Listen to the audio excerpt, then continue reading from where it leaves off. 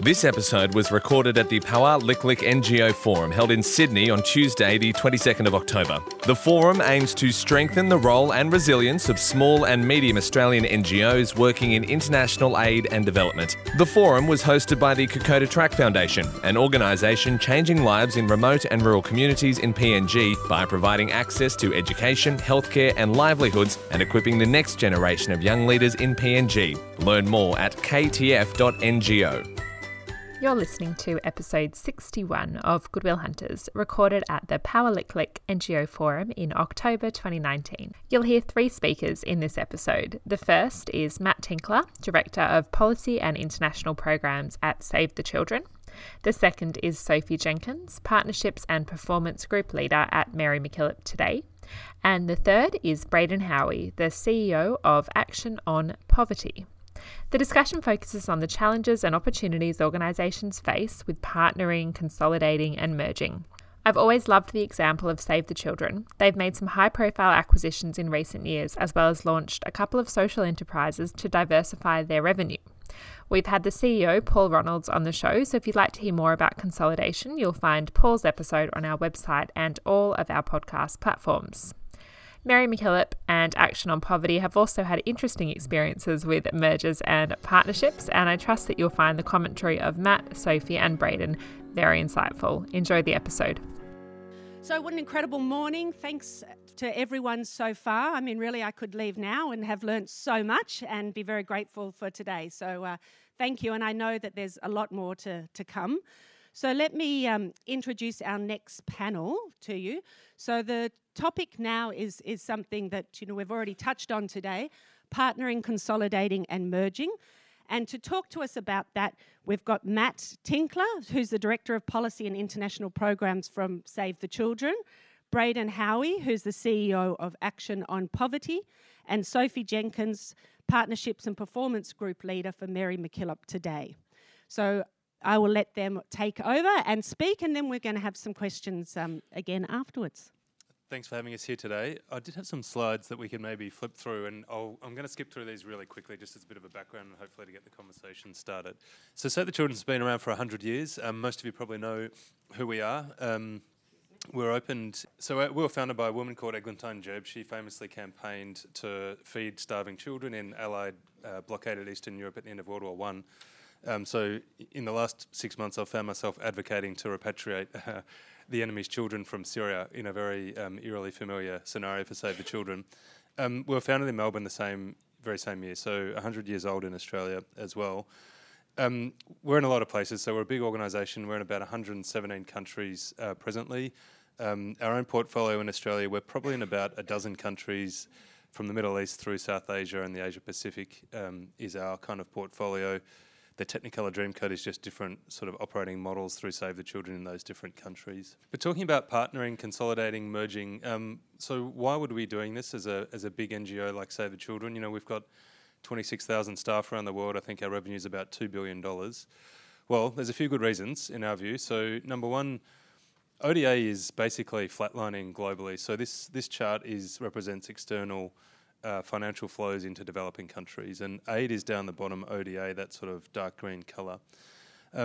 My view, this notion of 0.7 GNI is gone. It's not going to happen. There's a few wealthy countries in Europe who've signed up to it. Australia's going the complete opposite direction, as you would all well know, so $11 billion cut from the Australian aid program in the last 5 or 6 years. Save the Children was, at that time, when the Conservative government came to power, and I think we probably are at the moment, the largest government-funded NGO partner. So in a sense, when the aid budget's being slashed, we, as in Save the Children, had the most to lose. But it's not just that the pie is shrinking, it's that there is huge pressure on us as NGOs from public giving as well. So this is a chart on the return on investment on public fundraising. The dark blue line is the average return on investment of $1 invested in the public fundraising market over the last 13 years. So it is basically costing way more to raise $1 because the market is highly competitive, it's saturated, people are giving to different causes than they used to. So the pie is shrinking, it's harder to raise $1 from the public, but not only is the pie shrinking, but the share of the pie that NGOs like Save the Children, many of you here benefit from, is also shrinking as well from an institutional donor perspective. These pie charts show modalities of funding and thematic distribution. So on the left is the investment priority. So you can see that health and education, which is the main part of the portfolio that we would operate in, is about 29% on those figures in 27 and 18. That shrunk over the years from a much larger figure. And on the right is modality. So NGO share is down at 10%. We've seen things like commercial suppliers, direct funding to multilats increase dramatically under this government as they tend to outsource development funding after they rolled AusAid into DFAT and lost the capacity to implement themselves, I would argue. So the pie is shrinking. Our slice of the pie is kind of shrinking and shrinking again. So it's almost death by 1,000 cuts for NGOs at times. So what did we do to try and address that from a Save the Children perspective? We believe that scale is important, that we get economies of scale and efficiencies from maintaining a significant footprint. So broadly, we had 3 strategies around mergers, consortiums and partnerships, and diversifying our revenue away from institutional donors like DFAT. This is a snapshot of some of the growth of our domestic programs in Australia over the last 5 or 6 years. So Save the Children's spend in Australia is about the same as our spend overseas at the moment. So my portfolio is about $55 to $60 million year on year, and our domestic program's about the same.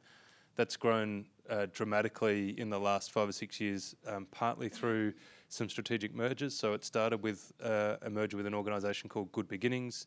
In 2014, it focused on play to learn, early childhood education, had a very complementary mission and footprint to Save the Children, and we merged with that organisation, and that grew our portfolio.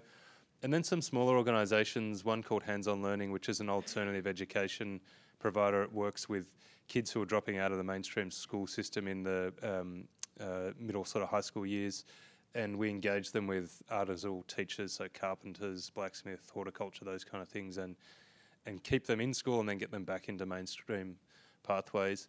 And we also merged with an organisation called Childwise in 2018, and that organisation is a child safeguarding and training and accreditation organisation. So we saw an opportunity after the Royal Commission into institutional sexual abuse that organisations would need to comply with the child safe standards across Australia. There was a lack of training organisations that were with a professional offering to service that need. So we merged with them, and they are now running a fee-for-service operation for us. So it was mergers, but it wasn't just mergers. So probably the success from my own portfolio in international programs has come mainly from being open to formal and large-scale consortiums. So we won a project through the Australian Humanitarian Partnership in Iraq last year. It was a $20 million project for stabilisation and recovery. It's the largest single grant under the Humanitarian Partnership Agreement. We didn't win it because we're Save the Children. We were prime, we were lead on this contract, but we won it because we put together what I think was an irresistible consortium for DFAT that had partners who are really good at different things. So SAVE's great at child protection, education, health. Care is wonderful at some of those things, but also gender specifically for this consortium. Humanity and Inclusion, or Handicap International as they were at the time, focus on disability inclusion. And the Norwegian Refugee Council have a methodology around, they call it information, counselling, legal support, ICLA, around allowing people to document their citizenship and rebuild their lives when they come back into communities. The weighting on inclusion criteria in that $20 million proposal was 60% for disability and inclusion criteria. So we won it because we had humanity and inclusion in the consortium, and DFAT basically told us that. So, and the good thing from our perspective, it's hard to manage these consortiums. They're messy. You have to really invest in the consortium management unit itself and be very clear with your partners how it's going to operate. But it's led to many more opportunities. We've won a big project in Afghanistan through Education Cannot Wait recently. There's a Rohingya funding through the Australian Humanitarian Partnership, again through a consortium with many of these organisations, and SAVE has been the lead contractor on that as well. So consortiums are really important to us. And the last thing, and I'll stop here and hand over, is diversifying away from just grant-based revenue. So I talked about Childwise on the left. So that is now running effectively as a fully owned subsidiary of Save the Children, but a social enterprise. So doing fee-for-service work, servicing government agencies, other NGOs, church-based agencies, etc., around child safeguarding training. The one in the middle, Centre for Evidence and Implementation, we didn't merge, but we brought a group of people from the Parenting Research Centre over to Save the Children who specialise in implementation science, evidence-based translation, and we've started a consultancy service around that, servicing, again, other NGOs, government departments. It's got about 30 staff in that entity now and is going really well. And the last one is a bit more of an experiment and in its early days, but we're calling it Inclusive Ventures, and we are essentially trying to broker private sector partnerships where there is a potential for development return. If I go back to that graph at the very start, our view is that if we are only trying to leverage ODA down the bottom there to achieve development outcomes when ODA is being dwarfed by other forms of foreign investment into developing countries, we are missing a big opportunity. So Inclusive Ventures for us is trying to often leverage ODA to encourage private sector investment in those countries, but generate a development return as well as a commercial return at the same time. So it's early days for that one. We've got one decent project in Papua New Guinea in the Western Province doing an e-learning pilot with Digicel, the big telco provider, and a company called Age of Learning, which is a US-based e-learning software provider. So that's my quick round-the-world summary on what Save the Children is doing in this space. Okay, hello, my name's Sophie and I'm from Mary MacKillop today. And I'm sure as many of the small to mid-sized NGOs represented here today, we exist as we do as a result of ongoing consolidation, deep and long-term partnership, and as recently as July 2018, a merger which brought together 3 existing entities which were each founded by the Sisters of St Joseph. And that process has led us to be the organisation that we are today, working here in Australia and overseas to enable opportunities for lifelong learning for the realisation of human rights and dignity. So today's theme is very pertinent for us as an organisation. So I thought it might be a good opportunity to share some of the experiences of our recent merger, knowing that the M word can strike a little bit of discomfort and fear, but to share some of our experiences, the process we undertook, and some of the key takeaways and lessons from that process of what, at the end of the day, was actually a really positive experience for us as an organisation, and has actually positioned us as a really strong and stable organisation for the future. So just quickly to provide a bit of background to the journey to Mary MacKillop today. So previously, our international work was delivered by Mary MacKillop International, and really this process of consolidation started way back in 2014, when MMI undertook a strategic planning process, which was a really important process for us to focus in on our program priorities, undertake strategic planning, develop a development effectiveness and learning framework, and it saw a really strong investment in what we considered our core programming and a gradual and ethical transition out of programs that we no longer felt was our mandate as an organisation. And in the years that followed that process was when these sort of high-level discussions around potential consolidation were starting. And as a bit of a background, the Sisters of St Joseph are a Catholic religious entity based here in Australia, and over the past 150 years have started a number of different organisations committed to furthering that legacy of education for all, both in Australia and overseas. And so what was really recognised was that to face the future challenges and external challenges facing our sector, what was really important was that we look to bring together and consolidate those works where they complemented each other, and from a position of joint strength and equity within that discussion. And so it was in July 2017 when the decision to merge these 3 entities was publicly announced. And while there are a number of driving factors behind that decision, I think key to it was, firstly, as I've discussed, recognition of the shared history and also the shared objectives of each of the entities that we were looking to bring together.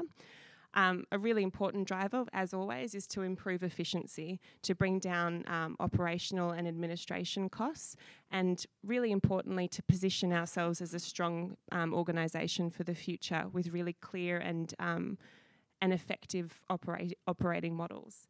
And I think really importantly as well was recognition that we were already competing with one another within a saturated donor marketplace. Just for your information, the names of the organisations: Mary MacKillop International, the Mary MacKillop Foundation and the Joseph Wright Foundation. So you can imagine there's already a lot of donor confusion, even within organisations that were related to one another. So being able to provide a united organisation would really hopefully lead to greater donor commitment to our organisation and the work we're doing. During this period, a transition committee was established, which I think was a really key decision that led to what became a really effective process. And the transition committee had representatives, the chairperson and the CEO of each of the 3 merging entities, as well as an independent chairperson. And their role was to provide overall direction for the process of unifying these 3 organisations, as well as undertaking risk analysis and due diligence. And it was during this process that key decisions were made, such as the new name for the entity, a new vision and mission, and united organisational values, and importantly, the appointment of a board of directors and a new CEO for what became Mary MacKillop today on the 1st of July 2018. What was important then was the process of consolidating the merge. It wasn't enough just to have a new name and keep going business as usual. So we really led into a really firm strategic planning process where we looked at who we were as an organisation and further consolidating and refocusing our program priorities, looking at what was important to us as an organisation. And it was from that process that we actually established our first Learning for Life strategy, which provides the basic foundation for all of our international and domestic programs, and the values that we implement. We invest in those programs as well. So with that in mind, what has the impact been to date? I think a key impact for us is that this process has really led to a very strong, very committed board and staff team who really have a sense of ownership and commitment to that, to the organisation's strategic plan and our future direction. Importantly for us, the process of the consolidation of the merge was as participatory as possible. And wherever possible, we brought in the knowledge and experience of our directors, our staff, our partners, primary stakeholders, donors, volunteers, anyone who has had a connection with our organisation. We sought to listen to their opinion and bring that in. And as a result, this sort of shift and change in our organisation has really renewed that commitment to our mission and our strategic objectives. Again, it's led to a strengthening of our strategic approach and a further consolidation of our program priorities. It's helped us essentially better define who we are as an organisation and what we're here to do, which I think is a really important one for us. Equally as importantly, strengthening of our policy framework and operational approaches. Bringing 3 entities together enabled us to cherry pick the best approaches and the best things that each of those organisations had to offer, and as a result we became a stronger organisation for it. Excitingly for us, we actually increased our income. So we exceeded our fundraising targets by 11% in the first year after consolidating the merge, which, as anyone who's gone through significant organisation change can know, that donor engagement can be a huge risk. So for us to see that increase in fundraising income in the first year really showed that the donors were on board with that decision and that the merge had actually provided more clarity and enabled us to really engage them better in our story. It improved our capacity to attract and retain staff, and a really committed staff as well. And finally, we achieved full DFAT accreditation in 2019 as well. And while not a direct outcome of the merge, back in 2014, MMI made the decision to go through that journey, and it was a conscious decision to wait until the merge had been consolidated to apply for accreditation, knowing we'd be in a much stronger position to do so once that merge had been consolidated. So what did we learn? I've made it sound very easy from that very brief overview. It was not. Like any process of change, there were very challenging discussions, very challenging decisions. And so I think for me, one of the key learnings is the value of strategic and long-term decision making. So these conversations started a long time ago, and importantly, it started between 3 entities of a similar size, and at a similar point of strength and growth in their organisations. So it wasn't one organisation coming to another in a time of crisis, but rather 3 organisations coming together on an equal footing, understanding the benefit in the long term of coming together. Seek advice early and often, and I think that's sort of been covered in the previous panel as well. I think for those of us in the small to mid-size NGO space, sometimes it's hard to be able to budget to get external advice. It's expensive. But for us undergoing this process of massive change for an organisation, having people external to the organisation to ask for advice on everything from legal matters to communications through to undertaking evaluations of some of our key programming was a really important thing for us. Ensure decision making is transparent and participatory, and that links to the next one of maintaining effective, open and regular stakeholder engagement, both internal and external. We had a really strong communications policy for external stakeholders, but also had really regular and ongoing opportunity for engagement with directors, staff at each of the entities, so that there was that real sense of participation and ownership over the process. Respect differences and recognise the strength in differing approaches. I think at the end of the day, we're talking about people and work that they've committed themselves to for a long time. I think with a lot of small to mid-sized NGOs, there is a really strong commitment to mission, a really strong commitment to the work that you do, and at times a really strong connection to the usual ways of working, recognising that to take different approaches and to take risks can actually be really scary for small to mid-sized NGOs.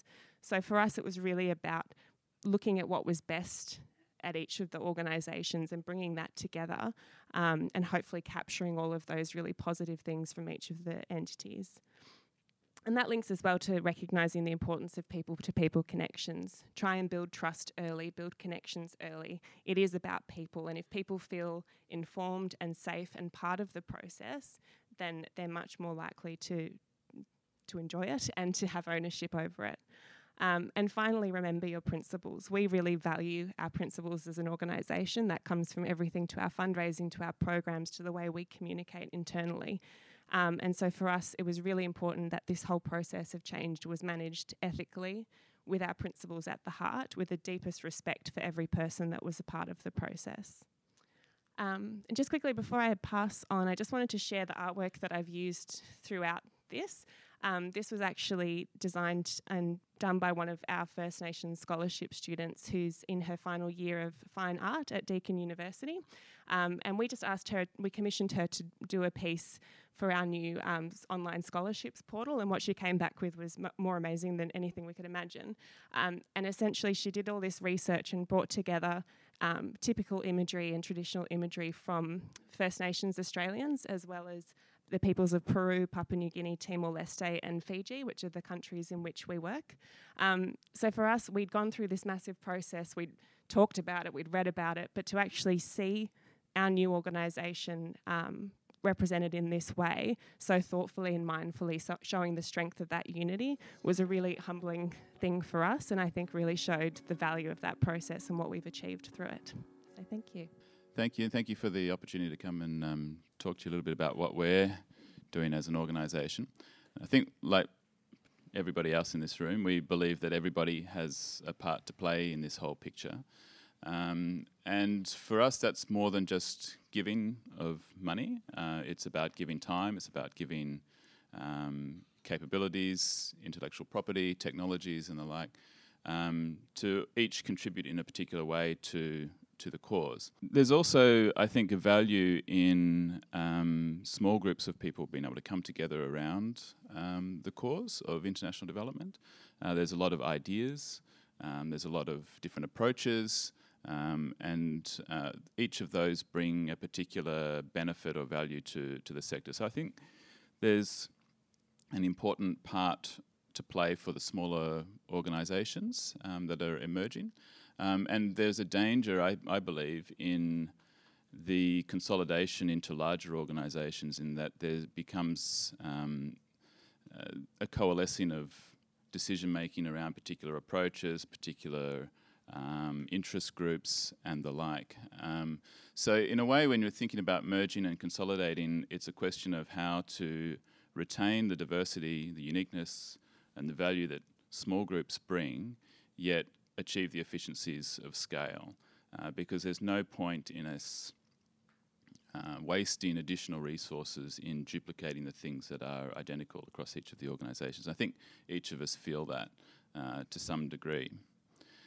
So what we're doing about that is to create what we're talking about as a platform where partners, people, stakeholders from both in Australia, internationally, can come together to build an effective development intervention together, which can look like a range of different things. But for us, it's about creating that platform that takes away the duplication of those things that are the same and lets each of those parties retain the parts that are unique and different. So I'll explain a little bit about how that works. And maybe to do that, an overview of our history might be useful. We started about 50 years ago, and I think like most organisations, there's a founder that sits there in the background that drove the early stages of that organisation. And for us, they were certainly there through that first 10 years and beyond. So if we jump forward to 40 years ago, we were still a founder-driven organisation. They were sourcing the fundraising efforts, they were identifying the programs and working with the local partners to deliver those projects. Jump forward to about 20 years ago, that's 30 years into the history of the organisation. I think most would have experienced this, that the founders have now off the scene, handed the baton across to another set of dedicated people, many of whom are volunteers. And the burden on their own personal resources and their time becomes quite significant. And so for us, the approach was to branch out into new partnerships. And I would say 20 years ago, it was a classic auspicing structure. There was a minimal amount of oversight and support into program delivery, but it was largely bringing new partners in and helping them to engage with their partners in the field.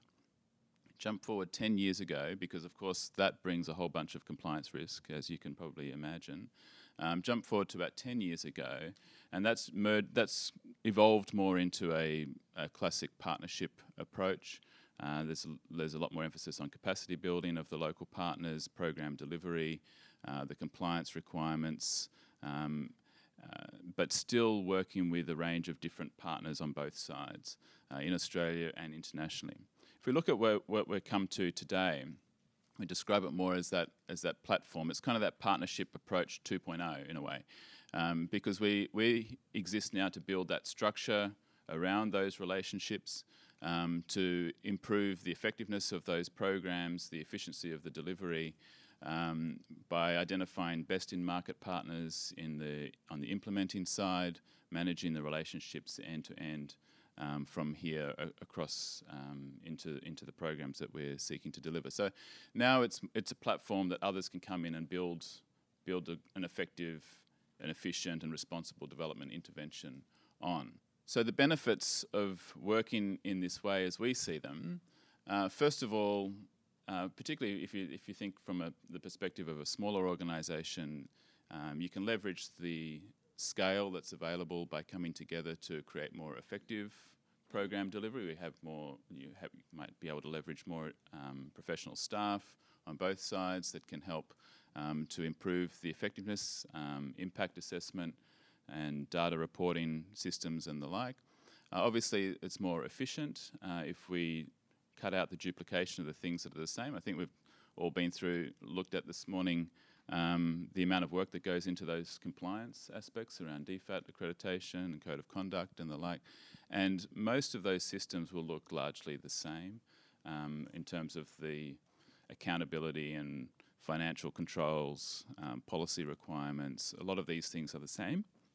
So it's about cutting out a lot of that duplication so that we have one standardised system of all those things that are similar, yet allow the engagement with the local constituency that you have, that you might already have, as well as the unique approaches that you might have on the delivery side.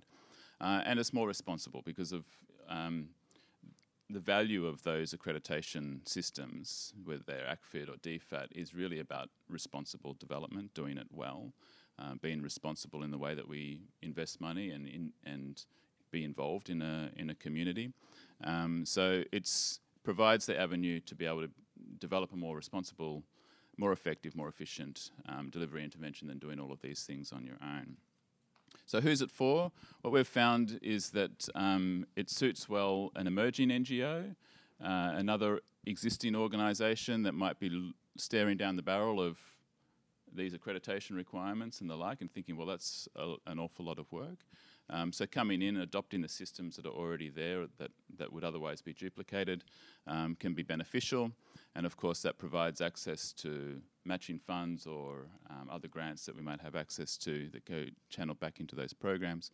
Philanthropists, in a similar way, that's kind of the origin of many smaller NGOs, is a philanthropist at the beginning that had a particular vision for something that might not have been well catered for by the mainstream organisations, and so have established something on their own. So it saves them having to do that, gives them an avenue that they can immediately hit the ground running.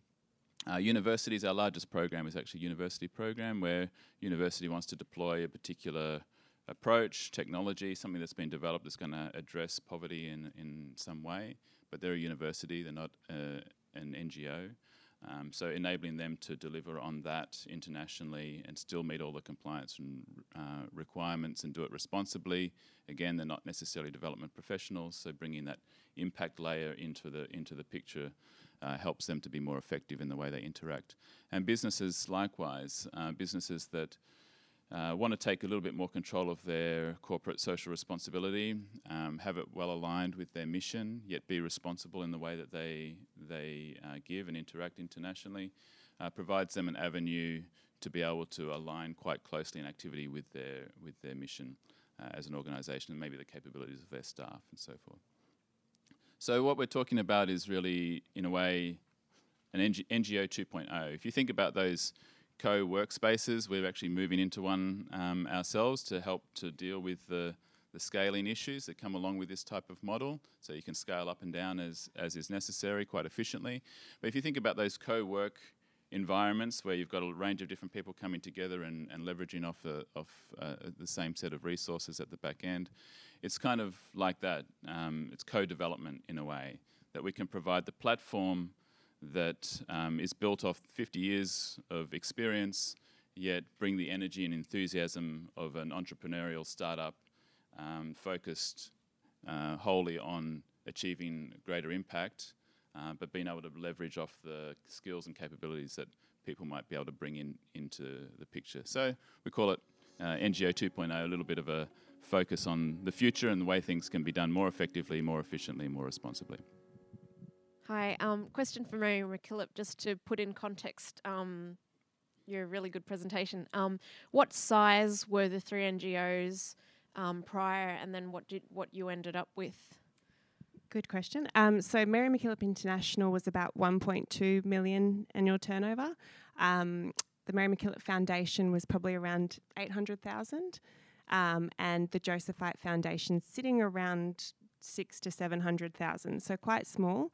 In terms of staffing, MMI, we had about 12 staff, but only 3 full-time staff. The foundation had 4 staff, only 1 full-time, and the Josephite Foundation had about 6 officers that were full-time. So that's sort of the size before, and now we're currently at this year's budget is around 6 million. Staff, we have, good question, 18 staff in our Sydney office. Again, a mixture of full-time, part-time, I think around 8 full-time staff now. We only have 6 program staff, mostly part-time as well. Most of us are here because we love a cheap opportunity. And we also have remote-based staff who are doing our financial inclusion programs around rural New South Wales. We also have a Timor-Leste office with about 40 local staff. So that's by far our biggest operation, and that's where a lot of our growth has happened even before the merge and since the merge. Braden, could we have an example of an emerging NGO that's working with you? The most recent would be a very small organisation, Gomo Foundation. They are education focused, looking at a particular school that they want to support and then expanding their education interventions from there. But we've similarly had ones that are involved with foot health for clubfoot in Bangladesh, for instance, children that have trouble walking, and they have a really great intervention for being able to enable children to straightens out their legs. There's a particular device that they use, and now that's actually achieving a sustainable structure where they can fund the less advantaged children who may not be able to pay for the service from the revenue they receive from the commercial activities that they do there as well. So we're actually graduating them out of that program now because the institution's reaching a level of sustainability, and that's one that's been funded by the ANCP program as well.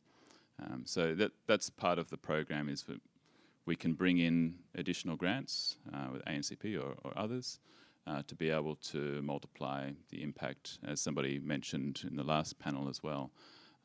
Sometimes there's activities, ideas that the existing donor base are less likely to support, and the ANCP funds are really useful in helping to create some innovation in those programs and try different things. So really great resource to be able to access, but like has been pointed out, huge amount of compliance that comes along with that. So we find it's been useful for those smaller organisations to be able to leverage the systems that we already have to ensure that they are fully compliant. We manage all of that process, but then they can experience the benefits of those funds. So. I just were wondering your thoughts on that grey area around trying to approach and sort of manage those questions of accountability and trust when you are partnering, particularly when you bring in sort of funds and changing compliance requirements and things like that. So your kind of experiences on navigating that space in true, in inverted commas, or meaningful partnerships. I mean, we've experienced all manner of different partnerships, and for us, we want everyone to comply with the standards that we expect across the board. But we all know the reality. Many partners from day one are not there. It takes some time to work through that process. I'll give you one example. We had in Cambodia, wasn't with our funding, but another source of funding they had, there was a fraud issue. That funder withdrew. But because we had this relationship with them, we didn't continue with large amounts of programming funding, but we gave them $50,000 a year, focused specifically on trying to improve those systems and capabilities around the delivery of a smaller scale activity. So it is challenging. It's never a simple relationship. But I think when it comes to partnership, it's about having the spirit of the relationship and the principles in mind of how to navigate through that. I see already we've talked different examples of how to manage the risks around that, and it's, I think, something for us we're constantly learning and improving from. Just our experience is very similar, and I think it was interesting. We went through the dreaded DFAT accreditation ourselves in the last 12 months, and the area going into our org review that I was most concerned about was partner compliance on things like safeguarding, fraud, those kind of things. But in the end, it wasn't those things that were our most problematic. It was actually some of our own practices in country offices in the Pacific where our practice was okay, our ability to prove it wasn't as good as it should have been. So it was interesting reflecting on that my focus went on to partners. It probably should have been a little bit more internal. And I think the sense we got from DFAT and other donors is they recognise that often the partners are on a journey and you are working to build their capacity, and therefore there's not a relaxation of the requirements, but it's a recognition that it's a bit of an evolution over time where the partners get to. It's a question for Matt from Save the Children. In terms of the social enterprises that you're setting up to diversify your revenue, what is the resource commitment and potential seed capital and time and the risk appetite of the board to support such ventures? Yeah, it's a good question. Unfortunately, we're not, despite being very big, we don't have a big pool of capital sitting around to invest in these things. We don't have huge reserves at Save the Children. We never have. So we've had to kind of build these things and try and get them to cost neutral very quickly. So we've essentially given them a year's grace, maybe 2 at most, to be break even on their fee-for-service model. So the sort of level of investment has varied on each, but it might be in the realm of 150 to 300,000 over the course of 18 months to 2 years that we've invested, with an assumption that by year 2 they are breaking even, and by year 3 they're starting to generate a return.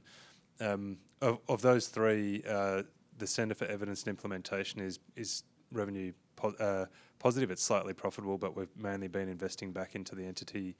Childwise has expanded a lot very quickly because the market is there, we think, but it's slightly worse than break even at this point, but we think it'll be break even next year. Inclusive Ventures is a bit more risky. It's not break even yet, but we'll see what happens. Thank you to everybody who has participated in this one. So thank you very much to all our speakers. Thank you to Terry, thank you to Sophie, thank you to Matt, and thank you to Braden.